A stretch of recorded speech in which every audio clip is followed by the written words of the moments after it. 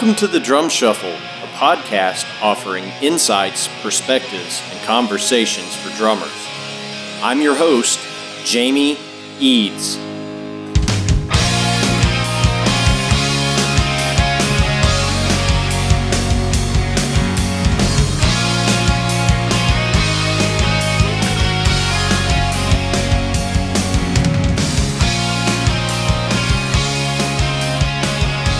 Hey, how's it going out there, everybody? Welcome to the Drum Shuffle.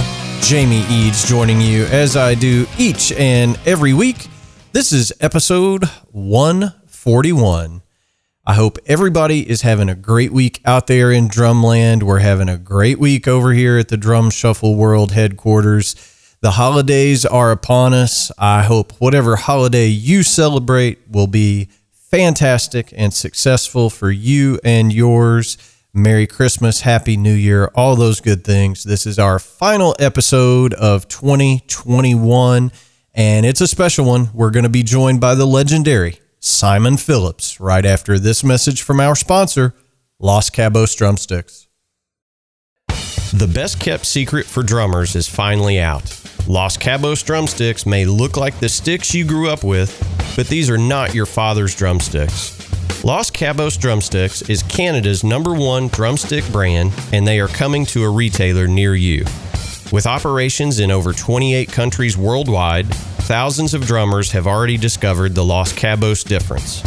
Using FSC certified wood from Canada and the US, Los Cabos make the finest quality drumsticks, percussion tools, and accessories on the market. The best news, Los Cabos Drumsticks offers you a ton of choice. They have 22 individual drumstick models and 14 percussion tools, many of which are available in 3 different wood types: maple, white hickory, and red hickory. Red hickory comes from the center or heart of the hickory tree and has been independently proven to be both stronger and more elastic than white hickory without adding a lot of weight. While most drumstick manufacturers have shunned red hickory, Los Cabos Drumsticks has embraced it, becoming the only established stick brand in the world to offer a full line of red hickory drumsticks. To learn more about Los Cabos Drumsticks, visit them online at loscabosdrumsticks.com. Follow them on Facebook, Twitter, or Instagram, and don't forget to ask for Los Cabos Drumsticks at your favorite retailer. Dare to be different. Join the Red Hickory Revolution with Los Cabos Drumsticks. All right, guys and girls, as I mentioned before our break, we are joined today by the legendary Simon Phillips. Simon took some time out of his very busy schedule to come on and chat with us for over an hour about the upcoming Protocol 5 record. If you are hip to the Protocol records, you know what's coming. Street date for that is early February, but we talk a lot about the record, but Simon was so gracious to talk about all of the other stuff that he's done throughout his career. Records with Jeff Beck, the Who reunion tour, Judas Priest, just everything that he's done. He has played with literally everybody. We didn't get to touch on it during the interview, but this is an interesting fact. If you're ever on Jeopardy and they ask this question, you'll know the answer. The first person to ever play Stairway to Heaven with Jimmy Page after John Bonham's death was Simon Phillips. That's an interesting tidbit, and regretfully, I did not ask him about that. However, Simon took, like I said, over an hour out of his schedule to come on and talk with us. Make sure you pick up the Protocol 5 record when it hits the shelves. Early February, I think it's February 4th is the street date. I'm so pleased to bring you this interview. I know you're going to get a whole lot out of it, as I certainly did. Please help me welcome to the Drum Shuffle, the great Simon Phillips. Good morning, Simon. Welcome to the Drum Shuffle. Thank you so much for taking the time. Pleasure. Absolute pleasure to be on here. Well, we this is a real treat for me. You know, I think it goes without saying you're one of the most renowned and respected drummers in our community. So this is a big treat for me, and we appreciate you taking the time to do it. Oh, my pleasure. Well, looking forward to it. Let's go. For sure. Well, I want to start at the very beginning, because one of the things that I think is very unique about you, we talk to guys that say, yeah, I got my big break and I was, working at a sandwich shop or a restaurant or, driving a cab or whatever. You have never had another job other than musician. Is that correct? Well, I did for a very short space of time. It was the summer of 1973. So I'd been on the road with my dad for 4 years, and on I believe it was May 24, he very suddenly passed away, which meant that a big question mark came over as to what do I do with his band.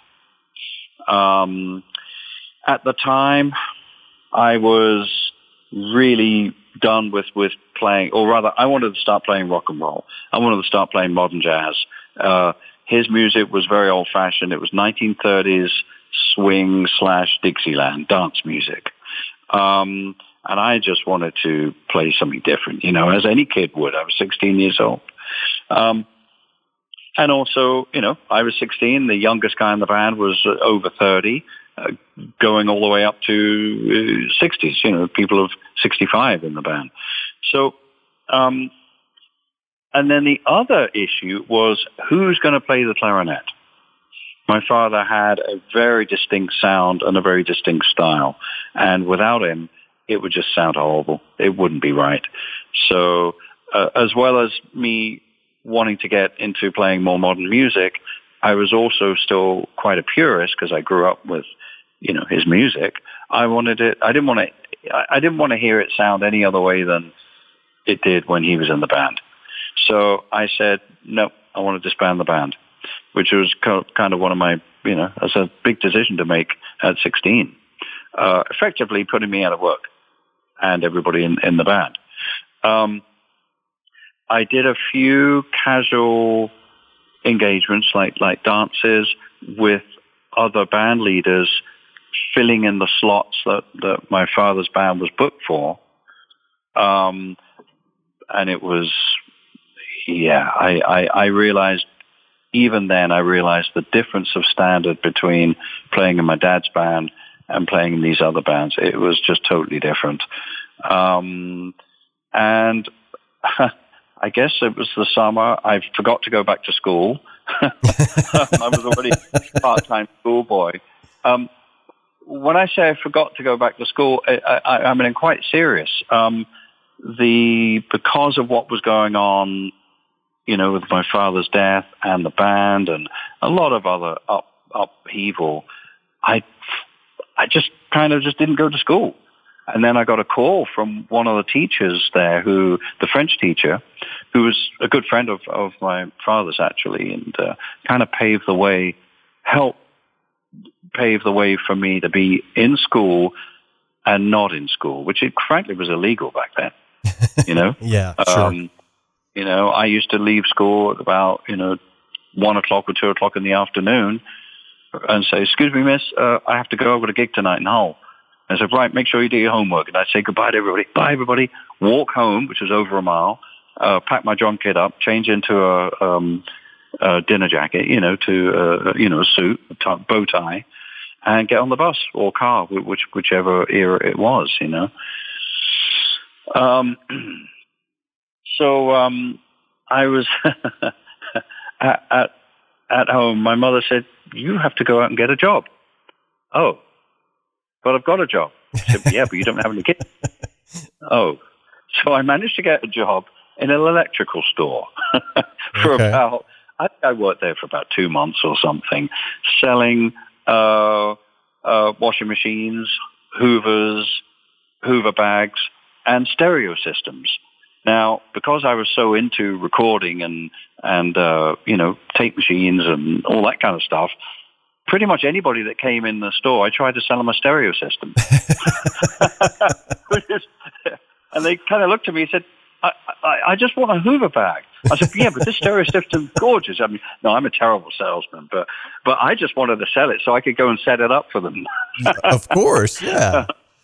But so that was really the only gig I ever had outside of music, and I was just incredibly fortunate that during that time, which, I mean, I just was, what am I doing? You know, selling bits of kitchen apparatus, you know, when I should be gigging, you know, should be playing.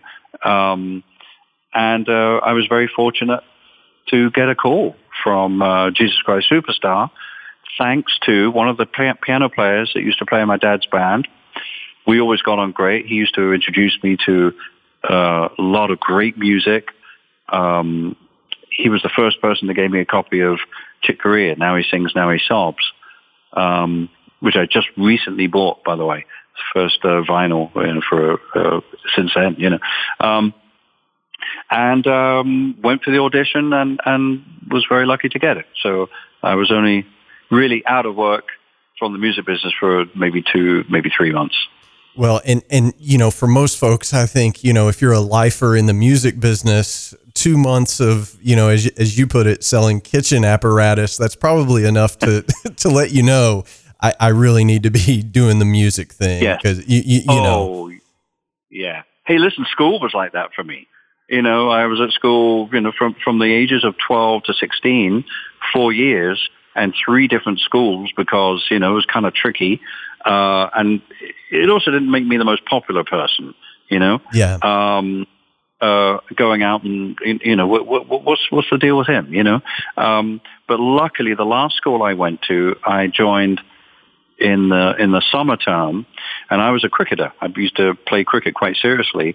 And if you do well at sports at a school, that really enamors you to the other kids. Sure. I was not a soccer player, and an immense disappointment to everybody. I used to play rugby at my prep school, you know. I was useless at soccer. Plus, I didn't like the game anyway. So once we had the cricket season, great, no problem, and tennis. So I was kind of lucky with the last school, you know. But yeah, I was still, even at school, thinking, come on, I want to get going. I want to get going with my career because that's all I'm going to do. I know that. Sure. Well, and that's exactly what you've done. You know, and one of the other interesting things that I find about you is the fact that you started playing in your dad's band at such a young age. I mean, I think you were, you know, 11, 12 years old. Most folks of, shall we say, your vintage, the story is almost always, I saw the Beatles, and that's what made me want to, you know, start drumming or pick up a guitar, whatever the case may be.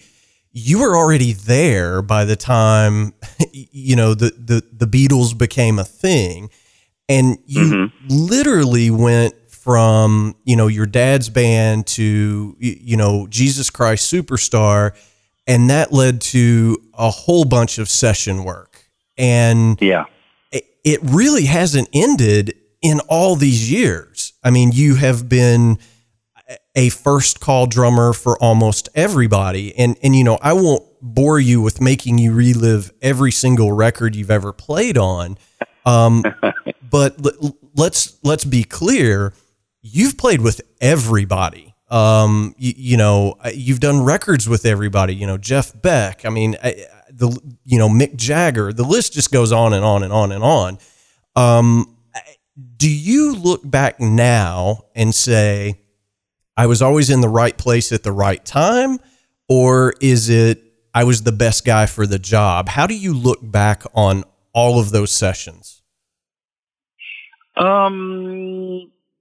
I don't think I thought either of those things.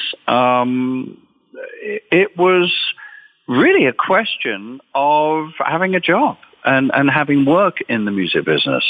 In Britain, in the 60s and the 70s, you know, it was still pretty tough living there, post-war country. Nothing was ever that easy. I was just really lucky to be called for session work. There's periods of, fallow times where I wasn't working. That's what we do. That's what a musician or an actor does. You go through periods of working, periods of not working. I just guess I was really lucky to be called to go into all these studios in London, many of which have gone, of course, and emulate what guys were doing in New York at the time and Los Angeles. Steve Gadd, Harvey Mason, Ed Green, Bernard Purdie, Grady Tate. I used to listen to all those guys and try to play like them in London, groove-wise and so I don't know. I just looked at it as a valuable experience, and everything is a learning curve. I think even now, even today, I still if I'm recording a track and I'm kind of a bit of a puzzle of how to approach this track, it's great. You're learning all the time. You never stop learning. So I just felt it was that was what I was doing. I never felt that I hoped I was the best man for the job. There's many times when I felt, I don't think I did so well on this one, but my experience got me through it, just happy to get the call and have the work. Well, I think that's, I asked the same question of Russ Kunkel recently. We had him on the show. He's played on so many records, and he was like, I just seem to always be in the right place at the right time, and get the call. And, he just talked about, sort of the luck of it all of, you go do a session, you meet somebody on that session, and then your name comes up on their next session. Right. And it just exactly, it just kind of builds on those relationships. Well, I think we were very lucky in that period. There were so many recordings going on. And the reason for that is that nobody had home studios. Nobody had a sequencer. Nobody had some people had tape recorders or a little cassette machine. But essentially, if anybody wanted to make a demo so they could take it to a record company to get a record deal, you had to hire musicians. Yeah. And that's what I started doing. So I'm at Jesus Christ Superstar, and one of the cast wants to make a demo, and that's when I got asked to do it. So would you come do a session with me? And I said, absolutely, And then I'd go to that session. It would only be a 4-track studio back in those days for demos. If you're lucky, 8-track. But even in those days, an 8-track studio was a master studio, And I turn up, and there'll be, all these, maybe 3 or 4 other musicians who have no idea who I am. They think I'm the T-boy or the assistant. And, could you make me a cup of tea? I went, I'm the drummer, And they go, oh, yeah. And, of course, we're in the control room. We've got maybe a chart, or maybe we don't. Maybe the artist just sits down and plays the song on an acoustic guitar. You either memorize it or write a bit down. It really depends, I memorized most of it. And then we go out, and they look at me sitting down on my drum kit and put my headphones on and getting ready to count everybody in. And they go, huh? How old is this kid? And I was 16, I'd already had a good, maybe let's say 3 years of studio experience with my dad.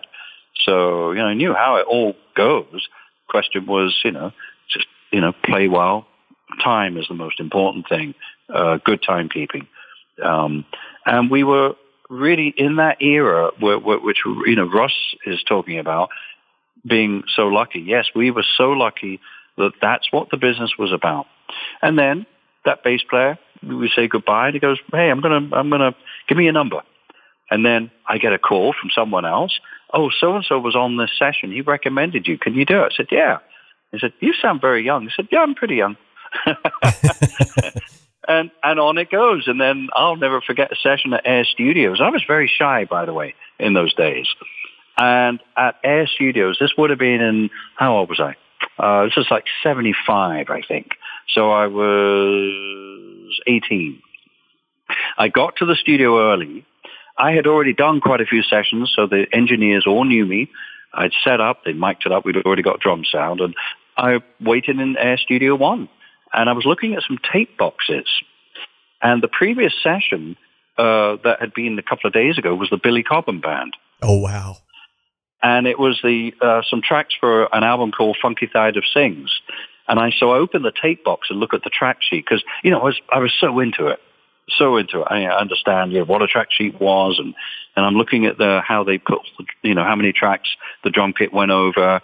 He had a brass section and Fender Rhodes and bass and guitar, all this stuff. I'm looking and wow, And this is in the time actually before we even had SMPTE code on a tape. So you had 24 tracks of usable, magnetic tape. And the control room was filling up with people, and the producer said, who was a guy called Tony Ashton, he said, "Well, has anybody seen this drummer, Simon Phillips?" And I go, that'd be me. And they all turned around and looked at me and kind of looked back at Tony and went, okay. And it was only when we started playing, and of course on that session was Jim Cregan, guitar player that ended up playing in Rod Stewart's band in 76. The bass player was in a band called Medicine Head, and the percussionist, Tony Carr, had been playing in Phil Seaman's band just after he died, and we'd actually played a gig together. And he remembered, and he went, "Oh, I know who you are." Nice. It was really fun. And, so a lot of sessions were like that. I felt quite nervous and shy and very lonely, actually, until we started playing. And then, can you imagine for those guys? They're in their mid to late 20s, maybe in their 30s, and there's this kid, and I don't know. I look back at it now and I kind of go, did that really happen? But it did, Well, yeah. And I think anybody that knows your history looks at how young you were. I'll skip ahead a couple of years. You did a record with Judas Priest. And this was, kind of before they exploded in the MTV era of the 80s. But I want to say it was 77. The record was Sin After Sin. And the one thing that I wanted to ask about, that record, you must have been 20 years old when you did those sessions. But arguably, you were the guy that brought double bass drumming to heavy metal records, for God's sakes. I could make that argument that you were the guy that made that popular in British metal. And you were 20 at that time, or 21, something like that. I was 20. I had my 20th birthday during those sessions. Oh, but when people think of, when they hear your history and the Who reunion in 89 and all these things, people must think you're much older than you are, because you've done so much. I used to get that a lot, actually. Towards the late 70s, early 80s, when I would turn up to do like a drum clinic or something, they couldn't believe how young I was. They thought, you must be in your 30s. I went, no. Yeah, that did used to happen. It was very funny. Yeah. That's hilarious. Now, interesting, Sin After Sin, we didn't have a term called heavy metal back then. It was still heavy rock. And I think, again, this could be debatable, but I do feel that Sin After Sin could be classified maybe as one of the first heavy metal records. I agree. Yeah. There was, you had Black Sabbath, which were originally heavy rock, but they really get into, being called heavy metal pretty early on. And I'm sure there's plenty of others, but I think Sin After Sin was quite pivotal in that change of style of music, I would agree. And, I don't know what the production decisions were in the studio, but you played a double bass drum kit on that record, and now look at at where that style of music is, blast beats, and you got guys that are. That was an interesting scenario because I started taking two bass drums. So the first record I recorded with two bass drums was in 1974. And it was the first band I was in called Chopin. And then I used to turn up to sessions with two bass drums, which was kind of a bit obnoxious, a bit awkward, because you just didn't do that, If you were Cozy Powell, you did. Yeah. If you were Carmine Appice, you did. I don't know. But yeah, it was kind of a weird thing. When I started doing, after that band, which I played double bass drum in, when I went back to doing sessions, yes, I just pulled out, I had two Ludwig kits, identical kits, and they would leapfrog around the studios. So I was just playing, single kick, two racks on one floor for a lot of those sessions. But whenever there was a session that was a bit more interesting, I used to put both those kits together. So I had two 22-inch kick drums, two 12s, two 13s, two 16s. Wasn't the most ideal kit, but we couldn't get in England. We just couldn't buy those other drums. We couldn't get a 1410. We couldn't get a 1414 or an 1816. We just couldn't get them. It was, you'd have to probably order them straight from Manny's or, a New York store, which is what I eventually did. Or go to the States on a tour and bring them back. Yeah. It was very hard equipment. Even the distributors wouldn't ship them in because they were expensive and they didn't know whether they could sell them. So that was a problem, But yeah, taking two bass drums in, actually engineers loved it. They had to get mic stands from another studio if they had two or three studios, cables, microphones, but they enjoyed it. We had a great time doing it. Well, and I think that's another hallmark of you is, you've always, to my knowledge, had a large kit. You're one of the few guys that always, travel with a large kit, and not that there's anything good or bad about that. It's just, and you've had a very long-term relationship with Tama now for many, many years.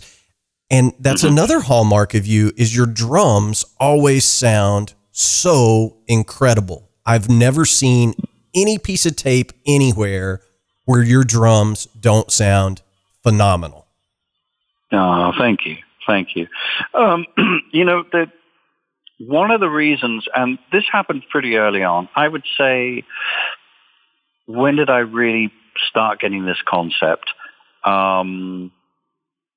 It was the early 80s when I went back to using double head drums, because I was using a Ludwig Octoplus for most of my recording, from 75 through 79, 80, 81 even though I started using the Tamas in 79, I was mainly using them for live gigs, not recording, just purely from a practical point of view, But once I was using those double heads and, the tuning, you got that many drums, that's a big problem to tune. It really is. I started realizing that the kit had its own kind of reverb, as it were. And one of the reasons why I always set up a double kit, there's times when I don't. It depends on the project, But 99% of the time, I set up my guy sets up my full kit, because I look at it as like it's a grand piano. You wouldn't get a grand piano and take 3 of the octaves of strings off. Right? It wouldn't sound like a piano. It would sound like a medieval harpsichord, That's how I feel about the drum kit. If I pick up my snare drum and take it away from the kit, go the other side of the studio and play it, it doesn't sound anything like it does when it's with the kit. Right. So that's my concept. And the concept is that I can just have one microphone over the top, mono, and the kit will sound great and balanced. That's the most important thing. The cymbals will not be too loud. You'll even get some bass drum on that overhead, which works. You know, you will need a kick drum mic, obviously, but that's how we used to record drums. One overhead, one bass drum mic, mono, you know, both routed to the same track.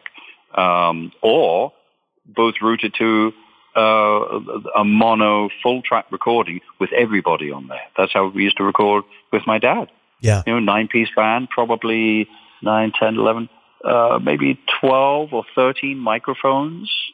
The console was probably only 12 or 14 or 16 if it was a BBC console. And they all went to one bus to one track, a 1/4-inch tape, full track. That's what it used to be called. And it was mono. You had one speaker in the control room. Yes.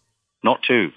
And that's how I started recording, you know, so that's my background. And I guess took the concept through the drum kit, and if it sounds good with one, it's going to sound great with loads. Right. You know? Yeah, absolutely. Well, you know, and I not to belabor the point, but, you know, I've just read so much. You know, at one time, I think I read an interview where you put paint cans full of sand in your bass drums to, you know, just kind of take up some of the sonic space. You know, you've been very innovative in the way you orchestrate the recording of your kit. Well, let me be honest. I've stolen everything I learned, everything I do. Literally, I have. I just watch people. If it's something I like, I steal it and then modify. You know, the paint can, I have to give credit to Eddie Kramer. Okay. And it was quite late. It was in the either late 90s or early 2000s. Shure microphones had designed a brand new microphone called the KSM 44. It was a double capacitor condenser mic. And they wanted to have a test recording. So as I was a Shure endorser, they asked me if I could put together the band that I had with Steve Lukather at the time, which was kind of Los Lobotomies. So it was a kind of version of that. It was actually Jimmy Johnson, Jeff Babko, Steve Lukather, and myself. And Eddie Kramer, and I wish I could remember the name of the studio. It was in Lancashire, just off Lancashire Boulevard. I can't remember it. Anyway, nice studio. I think Neve console. We were recording to tape, so it was I think they had Studios.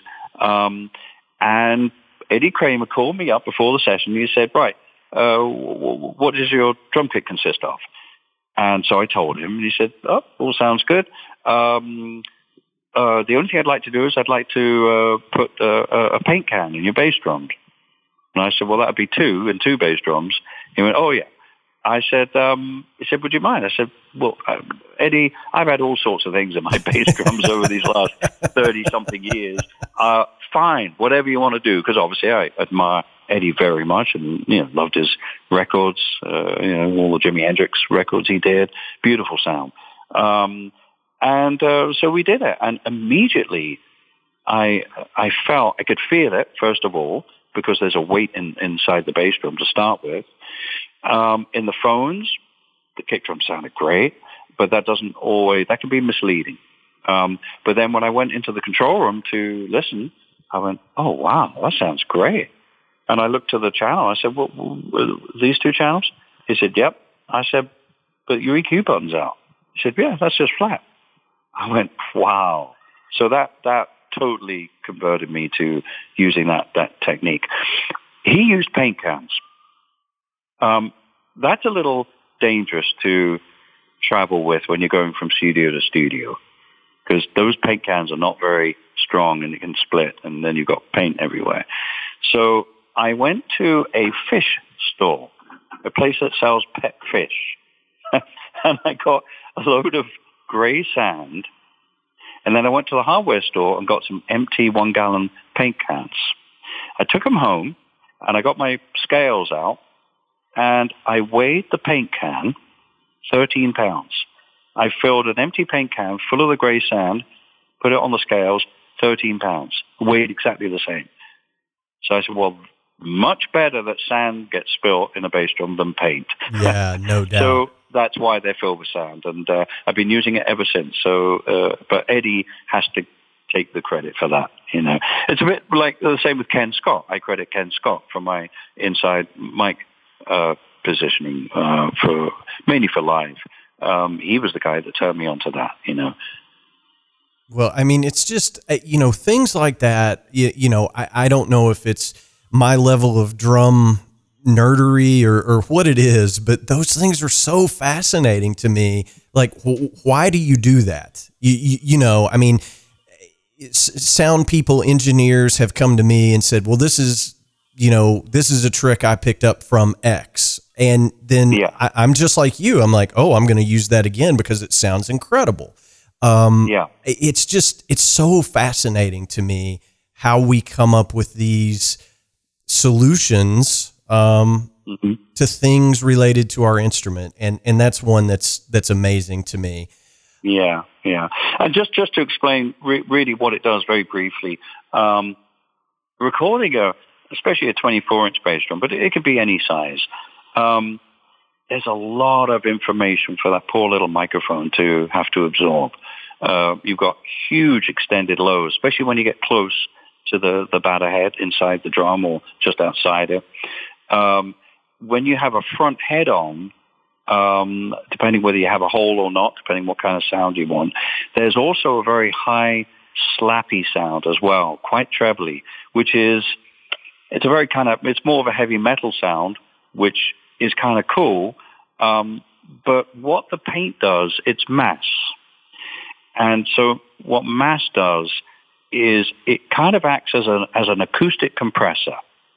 It soaks up the really low, unusable bottom end from the drum, but it also soaks up that really top slappiness inside the drum, which makes it what I call microphone friendly.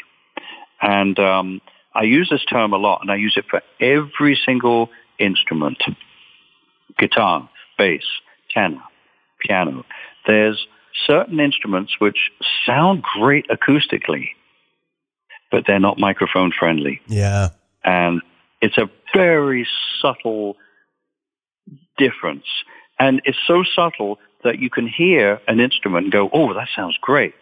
You put your mic in front of it, or wherever you want to put it. You go into the control room, you set your gain, and you listen. You go, doesn't sound as good as I thought it would sound. Yeah. Can you try maybe, try a different, maybe we'll try a different amp or something. Maybe I'll try a different microphone. It's so weird how that works. And what works in one studio or works for you 90% of the time will come and bite you in the backside in another studio because it won't work. And that is a puzzle that I'm still trying to figure out. And I'm sure a lot of engineers, come up against. And that's when you gain experience. It's like having a good gig. When you have a good gig, you have a great time. Your ego is brushed, but you learn nothing. If you have a bad gig, that's when you start learning. Yeah. Because you're going, why? I'm really struggling with the sound. I just cannot seem to play today. My choices of what I'm doing are just not good today. So you're kind of battling a little bit. That's when you learn, I believe. Anyway. Yes. And, I've been in situations where it was, totally seat of the pants, no rehearsal. And, I worked with a band leader and he said, well, if you train wreck this song in front of these, 200 people or whatever the case may be, he was like, you'll never do it again. you know, and that is the way you learn. When you have a bad experience, you go, I don't want to do that again. And it reinforces what you should be doing. For sure. That's a great point. Absolutely. So I want to move forward chronologically a little bit here. What year was the first Protocol record? Was that Was it the early 90s or late 80s? I get confused a little bit. Late 80s. So I had been producing Mike Oldfield from 1983 with an album called Crises, 84, Discovery, and then a few other things in between. And in 1986, I installed my first professional studio in my home in England, and I was doing a lot of production then. I had been writing music and demoing it all up and taking it around record companies. At that time, as much as I said, oh, this is great, but we don't know what to do with it, so I couldn't get a record deal. And I had a clinic tour in the States booked in, I think, May or June of 1988. And I thought to myself, I've got a studio. I've got a week of actually doing nothing. I think I'm going to make a record. I can't afford, I didn't have a budget, so I couldn't afford to pay musicians, so I played everything myself. And that was the first Protocol mini album, because I only recorded 5 tracks. And I took it around to all my clinics and tried to sell them at the clinics, and people bought them. I had 1,000 printed up, and I took them all over the world, actually. Went to the Far East and ended up in Australia with a few copies of it. And at some point, a record company executive heard this mini album and called me and said, we'd like to license it. And that was a company called Music for Nations. It was a company which had signed Metallica, so it was a heavy metal record, heavy metal label. They had Nuclear Assault, which was another great band. They had some of the Zappa records, and they signed me to their label Food for Thought, and it was released in 1989. Wow, that's an amazing story in and of itself. I had no idea. But and I want to make sure that all the drummers that are listening to this hears this. You have really no music theory training. You are a self-taught composer. Am I correct in stating that? Absolutely correct. I should have gone to music school, but we didn't have them. We only had the Royal College of Music, and drums wouldn't pass as an instrument. And also I was working. I didn't have time to study music, so I had to just pick it up as I went along. And, I've also, read different interviews where you have said that you start your composing process always from, a melody standpoint. You don't start from a groove standpoint.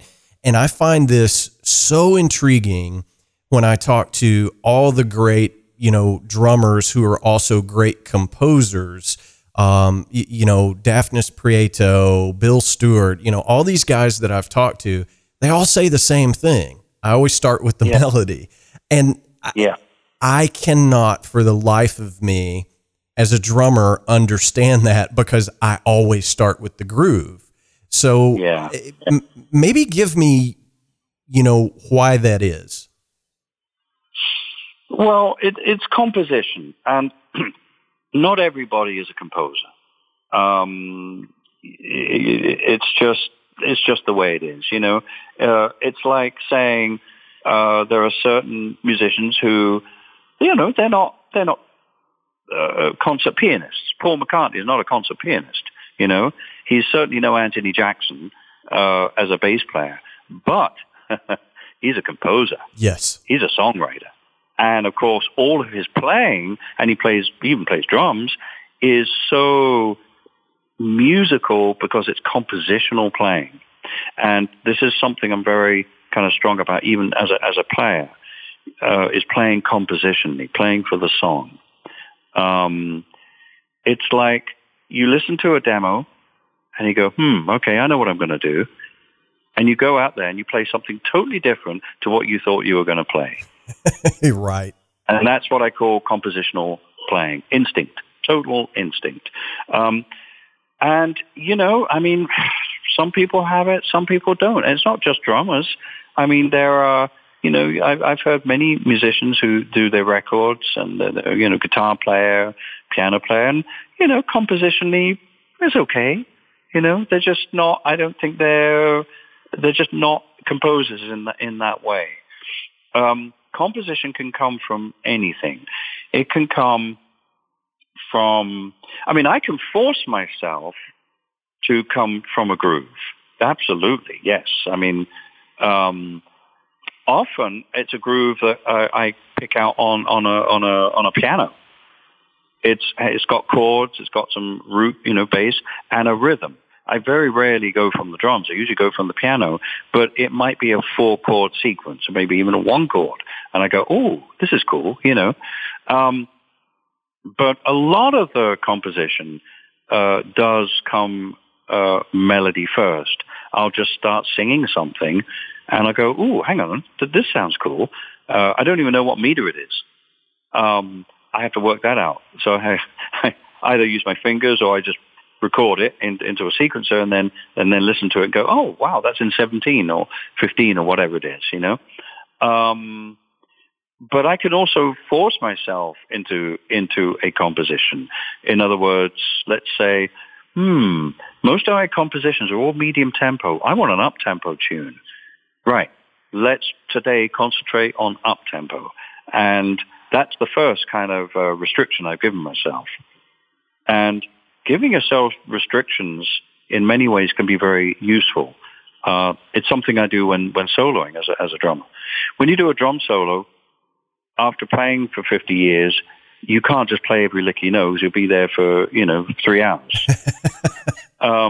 When you're a young drummer, you don't have such a vocabulary, so your solos are usually made up of all the licks you know.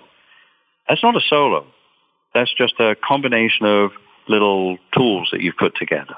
Yeah. Composition is totally different on a drum kit when it comes to solo. In fact, any instrument. And sometimes it's good to limit yourself. It's good to say, I'm not going to play a cymbal, or I'm only going to use toms, or I won't touch a tom-tom, or I'm only going to play double strokes. This whole solo is going to be composed of the rudiment, the double stroke. It's an interesting thing to do. And when I'm on the road playing every night or every other night and having to do a solo, once you get used to how you play again, or once you get used to hearing yourself again, and you're no longer that knocked out with what you're hearing, then you have to really start digging deep and setting yourself little boundaries, I think, musical boundaries. And it's the same with composition, But other than that, I can't really explain how it happens, where it comes from. I start the day staring at a screen in Pro Tools and a keyboard and go, what am I going to do today? And then 2-3 hours later, I've got a whole composition. I'm going, how did that happen? I don't know. I just don't know. Yeah. It's just, I keep using the word amazing, but it amazes me, people have that capability, because I'm not one of them. I'm not a composer, right? I'm a very serviceable drummer, but that does not make me Paul McCartney, right? And Paul McCartney is also a very serviceable drummer, Yeah, so, absolutely, yeah. But that, it doesn't go both ways, I guess is what I'm saying. So after the first Protocol record, and I've always wanted to ask you this, and I don't know that I've ever heard the answer, but, right after that album came to the surface, you joined The Who for the reunion tour. So it was kind of like hitting pause on you as a band leader in your compositions. And, here we are getting ready to have Protocol 5 come out in February of 22. So there's been some fits and starts in there for sure, but are you constantly composing, or is it more of a conscious thing of, well, it's time for me to put something out? Well, around that time, any free time I had, I was composing. In fact, as soon as I got back from that trip, that drum clinic tour, which actually was a world tour I did in '88. I think it was about May. Started off in Singapore, I remember. That was my first clinic of that tour. once I got back, I delved straight back into writing. I'd already had other compositions that didn't make the record because they just weren't finished. I was already writing for the next album, even before we started rehearsing with The Who. Okay. Whenever I had spare time. I had now had my studio, I had my sounds all happening. So, yeah, I mean, I would get home and I had, nothing to do this week in terms of other gigs. I get in the studio. I worked every day, yeah. Okay. Well, and I don't want to gloss anything over. I mean, we could do 3 hours with you, and I seriously, because there's so much there to delve into. But I do want to be respectful of your time. At some point you decided to make the move to the States, and that was in the, early 90s or so. And yeah. So when I guess right as you got here, you joined Toto, and that lasted for, arguably 21 years. I think there was a pretty dead period there at the end, but, all this time you're doing so many different things. You're moving across the pond, as it were. You're producing, you're recording, you're playing with Toto. You just got so many things going on. Does that, when you look back now, does that feel like kind of a natural progression of just stay busy? Yeah, but funnily enough, there were periods of non-busyness too. So the thing about moving to the States was I was producing a lot in the late 80s, but the problem was the record business was starting to change. Producing was starting to change. And I was finding myself not being in a very challenging playing situation. The Who was fantastic. And after that, there were a couple of things. But generally, I wanted to play with great musicians. I wanted to get to America. I wanted to do that since I was a kid, and also personal life came into it as well. I was, just getting ready to go through a divorce, and I just thought, I think this is the time. So I started applying for with a lawyer in New York and an immigration lawyer in Niagara Falls, who is a very famous lawyer that does a lot of British acts when they come to the States. He sorts out their work visas. I said, I want to move to the States. And I found out that it was not as easy as I thought, because I wasn't coming to the States as an artist signed to a record company where they would apply for my visa. I wasn't a writer with a publishing company in America. I wasn't in a band. I was on my own. And so therefore, who's going to get my work visa? So these two lawyers got together and they figured out a scheme. So it was a lot more complex than most people when they move to the States from England, because they usually sign to a record company. And I'd started that process I believe in 1991. And then by, I believe, maybe spring, or it was probably spring of 92, I had all my final papers and visa and everything in place. So it was just a question of, wow, I can legally now go to the States. When? When should I do this? I had a pretty busy summer. I just started playing again after many years with the Jack Bruce Band. We used to live quite close to each other, and he used my studio to record. And he asked me to play with him again. I thought, this will be fantastic. And it was a trio with Blue Saraceno on guitar. Yeah. And we went to Japan, and we were doing gigs in Europe. The production side of things, I was getting very disheartened by the record companies, because that would take too long to explain. I was ready to move. But I had a record in the can, Force Majeure, had just been recorded. I'd finished all the overdubs, and I was mixing it.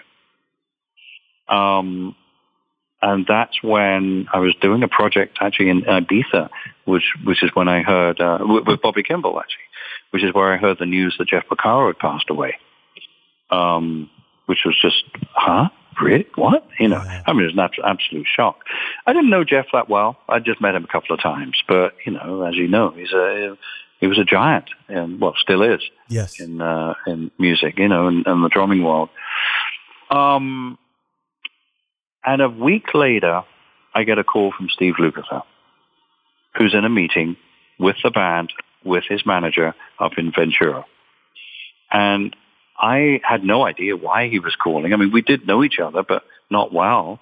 I thought maybe he just wanted to talk, because, long-lasting brother, really, had just gone. But he came straight out with it. I'm in a meeting with the band here. We'd like you to come do our tour. Wow. I went, what? And he said, yeah, we've got 42 shows in and around Europe and the Far East, and we're going out in September. Can you do it? I went, whoa, okay, hang on a minute. First of all, Toto? Me? Yeah. I just didn't see the correlation there at all, But on the other hand, I was extremely honored that they even, considered me. But I was like, wow, okay, I'm going to need some time to think. He said, well, I'll give you a few days, but let us know. We got to know. We got to move on this. I said, okay, let me make some calls. So, of course, I had to make all the calls to the sessions and whatever gigs I had lined up to tell them, look, I've just been asked to blah, blah, blah, and I won't be able to make your record date. To my surprise, everybody, I think Toto to musicians is such a a gigantic musical event or whatever it is, to musicians. They respect all the musicians. And they said, I'm disappointed you can't make it. Go and do it. That's absolutely fantastic. Yeah. Only one person got pissed off with me. I'm not going to tell you. And it wasn't anybody that you wouldn't know who it was. And I said, well, look, what am I going to do? And anyway, and that was it. And the very next day, I went into London to record with Big Country, Buffalo Skinner's record. And within a few weeks, 2 weeks, I called Luke. I said, okay. And they sent me a DAT of the new record, which was Kingdom of Desire, which kind of, when I heard the record, I went, It made a little more sense at that point. It made more sense because they were going into a little bit more heavier rock scenario, which I really dug. I love the album. I thought it was a great album. I thought it sounded great. Bob Clearmountain mixed it, I said, yeah. And then next thing, just a couple of weeks later, I left my house with 2 suitcases and a box of microphones. And that was it. Never went back. I was on the plane with a bag full of batteries, a DAT machine, a pair of headphones, and some manuscript paper doing charts on Virgin Airways and being fed lots of glasses of champagne. Nice. Writing charts. And that was it. Yeah. That was it. And I think, that section of your career lasted a good long while. And I don't want to, everybody knows it wasn't like Toto was in the studio every 6 months or, on a world tour every single year. It was, they take long breaks, but you had all this other stuff going on. And I've got to get to the new record here. But one thing that I do want to ask about, in 2017, you had a big tragedy. You lost your house in some wildfires in the studio. Are you back up and running with your own studio and back into your own house and all that good stuff? Yes, I'm back. It took a long time and it took quite a bit of a fight, a little bit of a legal battle here and there. But yes, I am in my house now. Unfortunately, the cost of rebuilding it skyrocketed. Sure. So everything costs much more. So I don't have my projected studio, the one that burnt down, that hadn't actually been done yet, but the building was there. That is no longer there. But I have a control room in my house, and I can set up a drum kit in the house and actually in the kitchen, believe it or not, and just throw some mics up. In the last few years, because of not having a place to live and not having a studio, I had a portable studio when I replaced all the actual equipment that got burnt. Thankfully, that insurance was okay. It was the other insurance, the house. That was the struggle. I had started working at a local studio in Ojai, and they were so wonderful to me. They let me have time in the room. They let me rent it out. They let me rent it. So it was just me in the control room, so I could do mixing, which is something they don't normally do. And I started doing all my sessions there. Okay. And I have to say, at this age, I'm in my 60s, I'm about to turn 65 next year, having been an engineer for 40 years nearly, and having recorded myself probably for 40 years, it is so lovely to have an engineer in the room doing it. Yeah. I can now be just the musician. I can turn up my drum kit. I have a drum tech. He sets the drums up. He brings my microphones in. The engineer I've worked with so long now, Jason Mariani is his name. He knows exactly how to mic the drum kit up. He sometimes does some variations because he wants me to try stuff, which is great. And I just turn up, make a cup of tea, and I go, right, are you all patched up? You say, oh, give me another 10 minutes. I've got to patch a few chords here, because we're talking a lot of microphones here, 24 probably. And he says, right, go and hit some things. So I go out there, and he gets the sounds. I'm spoiled. It's lovely. So I've begun really to just really love the luxury of doing that. It's not that I can't do it, but after a few years, it gets a bit tiring. Sure. Well, yeah, you've earned the right to just be to just be the drummer, right?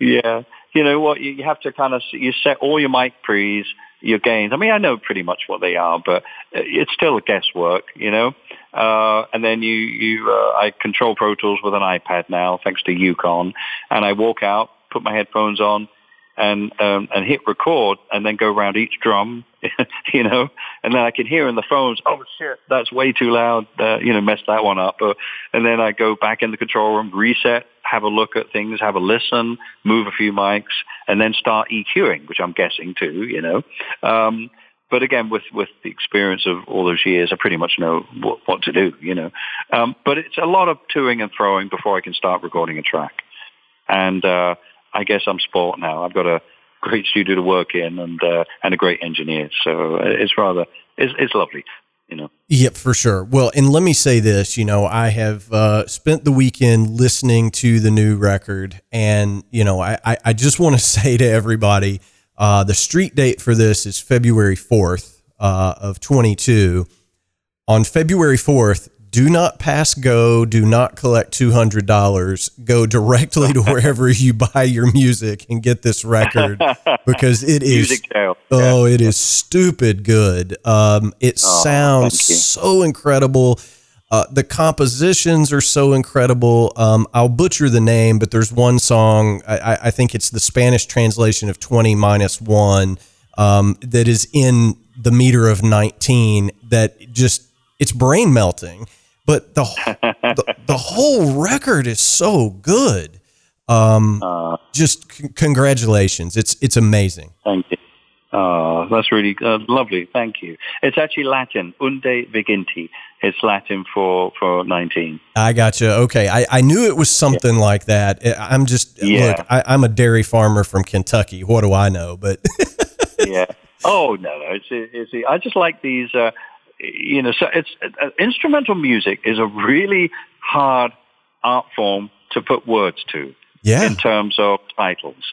And I really hate the silly titles, the stupid title, kind of the jokey ones.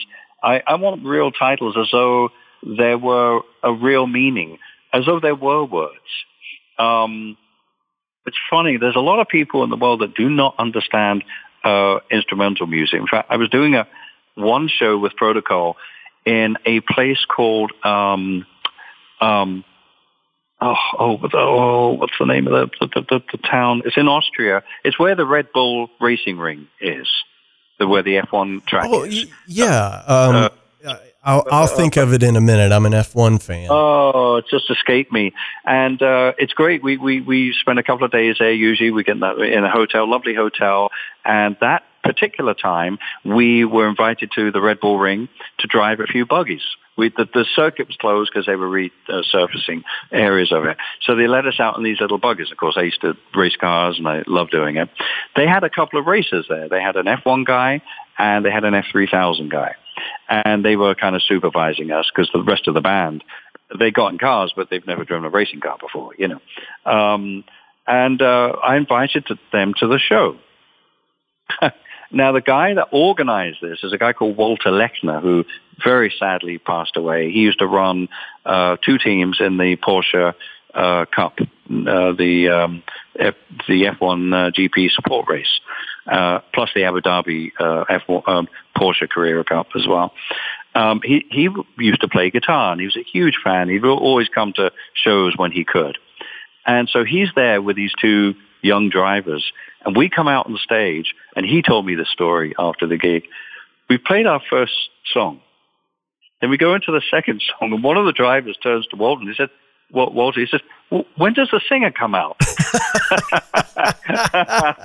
That's fantastic. He'd never heard instrumental music like that before, you know. Oh. And Walter fell about laughing. He said, this is instrumental music. There is no singer. It was so funny. You know? Oh, that's great. But I still like to the titles really resemble the tune. It takes me ages to come up with these titles. They're a little bit esoteric. I don't want to be pretentious in the titles, but they do actually mean a lot to the song, you know. So the Jagannath is actually just the Indian word for juggernaut. I see. And the beginning of that song just reminded me, I think when I was writing it, there was a big dustbin cart going by picking up trash cans. And that's a juggernaut, you know? And I think, yes, it sounds like a juggernaut, that sequencer intro, you know? So that's where that name came from. Well, you know, and as I've listened through a couple of times, the last track, I think it's called The Long Road Home, it just an epic, wonderful composition. And, you know, look, I'm not the biggest, funk or progressive rock fan in the world, certainly. I mean, there are guys that know the ins and outs of everything. Rod Morgenstein is one of my heroes, you know, from the Dixie Dregs. And, you know, certainly you're up there. It's not going to get radio airplay in today's, shall we say, cesspool of the music industry. You know, your songs are far too smart to, you know, see the light of day from the traditional radio markets and all that stuff. Sure. But if you are just a fan of brilliant music, you can sit and listen to this record, and it takes you someplace. I get that very visceral, emotional reaction from listening to this record that I got when I was a kid from records, you know, whether it was, Dark Side of the Moon or whatever. And I think that's what all musicians are going for, is to connect emotionally with the listener, right? Yeah, exactly. Yeah. And you've done that in spades on this record. And again, I want to be respectful of your time, but given, you know, all of the pandemic protocols and all of the, you know, we've all been stuck at home for so long now. Are there plans next year, should the situation present itself? Are you going to try to do some shows with this new lineup? Oh, absolutely. In fact, the first shows are being booked. We're going to be playing Catalina's Jazz Club in Hollywood, January 21st, 22nd, 23rd, and Yoshi's in Oakland on the 25th. Okay, good. Now, and then after that, we're going to try to, we're trying this at the moment, to put together a European tour, but I don't think that will happen until the fall. It just doesn't look good right now. Sure. You know? Well, my hope obviously is for you guys to do a run of East Coast dates as well. So I'll put that bug in your ear right now. So we're looking into that right now. Yes. Okay, good. Well, because I would love to see this new lineup, and if you want to, I want to be respectful of your time, but kind of walk us through the personnel on this record, because there have been a few changes since Protocol 4. So everybody's brilliant. Tell us who all you have with you on this new record. Okay, so the band, which actually I started this lineup last year, even the year before last, naming it Protocol 30 because it was actually the 30-year anniversary of Protocol. And it's such a wonderful band and a lovely bunch of people. I just thought, right, this is Protocol 5, I'm going to introduce the new players, first of all. Alex Sill, guitar player. I think he's 27 or might have just turned 28. An amazing young player, very advanced for his age. Musically, compositionally too. He co-wrote quite a big part of The Long Road Home, and so that was fun actually working with him in that context. Absolutely, his playing on this record is it's wonderful. Jacob Cesny is the horn player, and he's playing tenor, alto, and soprano on this record. Jacob is, again, he's 27. He'll turn 28 in a couple of days. Again, far ahead of his years.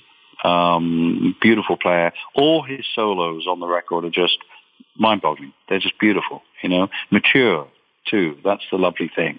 It's not just a barrage of notes. They're beautifully thought out, lyrical, compositional, and great. And these two guys, they're fearless. I can put any piece of music in front of them. They go, right, okay, we'll get to it. We'll get through it. Wonderful. I love that. On keyboards, again, he took over from Dennis Ham in Protocol 4. He didn't play on Protocol 4, but he did all the live touring. And that's Otmaro Ruiz, which a lot of people will probably know of. Played with many, many people. John McLaughlin. Loads of people. And he's just stunning as a player. He is the more, apart from me, he's the next in terms of the age. He's the more mature of the band. Absolutely wonderful, and he's featured, throughout the record. Beautiful solos, acoustic pianos, a lot of acoustic piano on the record. Yes. Actually, which is nice. And then, of course, Ernest Tibbs on bass, who has been in the band since 2013, playing on the second Protocol album, Protocol 2. Ernest bass players, it's a tricky one. But with Ernest, it doesn't matter what we're playing. It just always feels good. And you see, to me, complex music shouldn't sound complex. It should still feel good. It should swing, and it should be fluid, regardless of how actually intricate it is or complex. I don't like complex music for the sake of it. I really don't. Yes, you could say my music a lot of it is pretty complex, but yes and no. It flows, and I think it feels great. If it didn't, I'd be attending that problem very quickly in the studio. And that's the one great thing with Ernest. I can always rely on Ernest to keep me honest as a player and just make sure the groove is there and the tempos are right, and it's absolutely lovely. And we've worked together now for quite a few years, so we're good friends. And lovely. Really is very fortunate to have these guys. Well, the record is just so beautiful. I hope everybody picks up a copy. It's just a great listen. So, I'm a fan, obviously, but I hope everybody picks up a copy and listens to it and I hope they get the same reaction that I did. And it is definitely a very emotional reaction. And it's just like, wow, this is so good, you know, and just living inside that record, you know, for a few minutes. It's a beautiful thing. Simon, I cannot thank you enough for taking time to come on the Drum Shuffle and talk with us. Traditionally, what we do here at the very end, we always ask all of our guests for their best piece of advice for other musicians, other drummers. I think the whole interview has been full of great advice, but you know, if you were going to bestow some wisdom on all of us mere mortal drummers, what would you say? Well, I think in any playing scenario, you have to listen. You don't need to listen to yourself. Listen to the other people. Make sure you can always hear the other people. That's important. On stage, I don't even have drums in my monitors anymore. I stopped doing that, in the last few years of Toto. I felt I could hear them enough. I'm right on top of them. I can also hear the PA giving me all the, you know, that lovely bottom end and bigness, you know, to a rock show. I don't need to have drums coming out of tiny little monitors that don't sound that good anyway. Those monitors are for me to hear the rest of the band. And that to me is very important. Always keep your ears open to what everybody else is playing, and that will help you decide what you need to play. You know, how much you need to play or how little you can get away with. And I think that's also the other thing. Figuring out, in a way, sometimes the simplest way to play a song, where all your fills don't become automatic. You can change them, maybe even not do them, you know, just do one hit or something. That's the thing, is to try to listen to the music as though you were listening to the finished product, but you're playing it at the time. Yeah. So that would be my piece of advice. Wow, that's great advice. Again, Simon, thank you so much for taking time to do this. We appreciate it. February 4th is the date for Protocol 5. Everybody go pick up a copy. Simon is all over social media, so go follow him in all of those places as well. Simon, thank you so much, sir.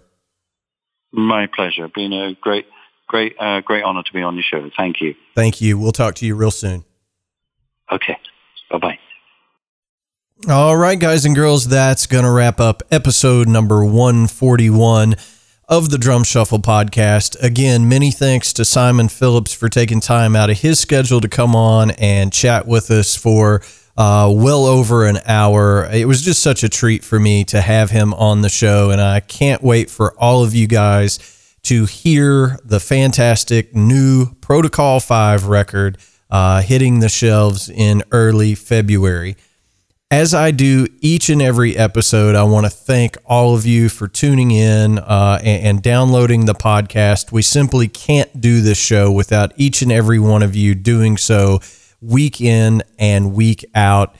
Sincerely, I appreciate that more than you'll ever know. If you want to help us, the biggest thing you can do to help this show continue to grow is share a link with a friend, and we appreciate your efforts around doing so. We answer every single email that we get here at the Drum Shuffle Podcast. The email address is thedrumshufflepodcast@gmail.com. Our web address is thedrumshuffle.com, and you can always find more information on me over at jamieeads.com. Again, I hope everybody has a Merry Christmas and a Happy New Year. May the absolute worst of your 2022 be better than the best of your 2021. The news doesn't look all that great surrounding the pandemic. Things seem to be getting a little bit worse again, but I'm hoping for a much different 2022. I hope everybody has a chance to go out and see some live music. Moreover, I hope everybody has a chance to go out and make some live music. So, Happy New Year. Until next time, may your heads stay strong and your sticks never break. Cheers, everybody.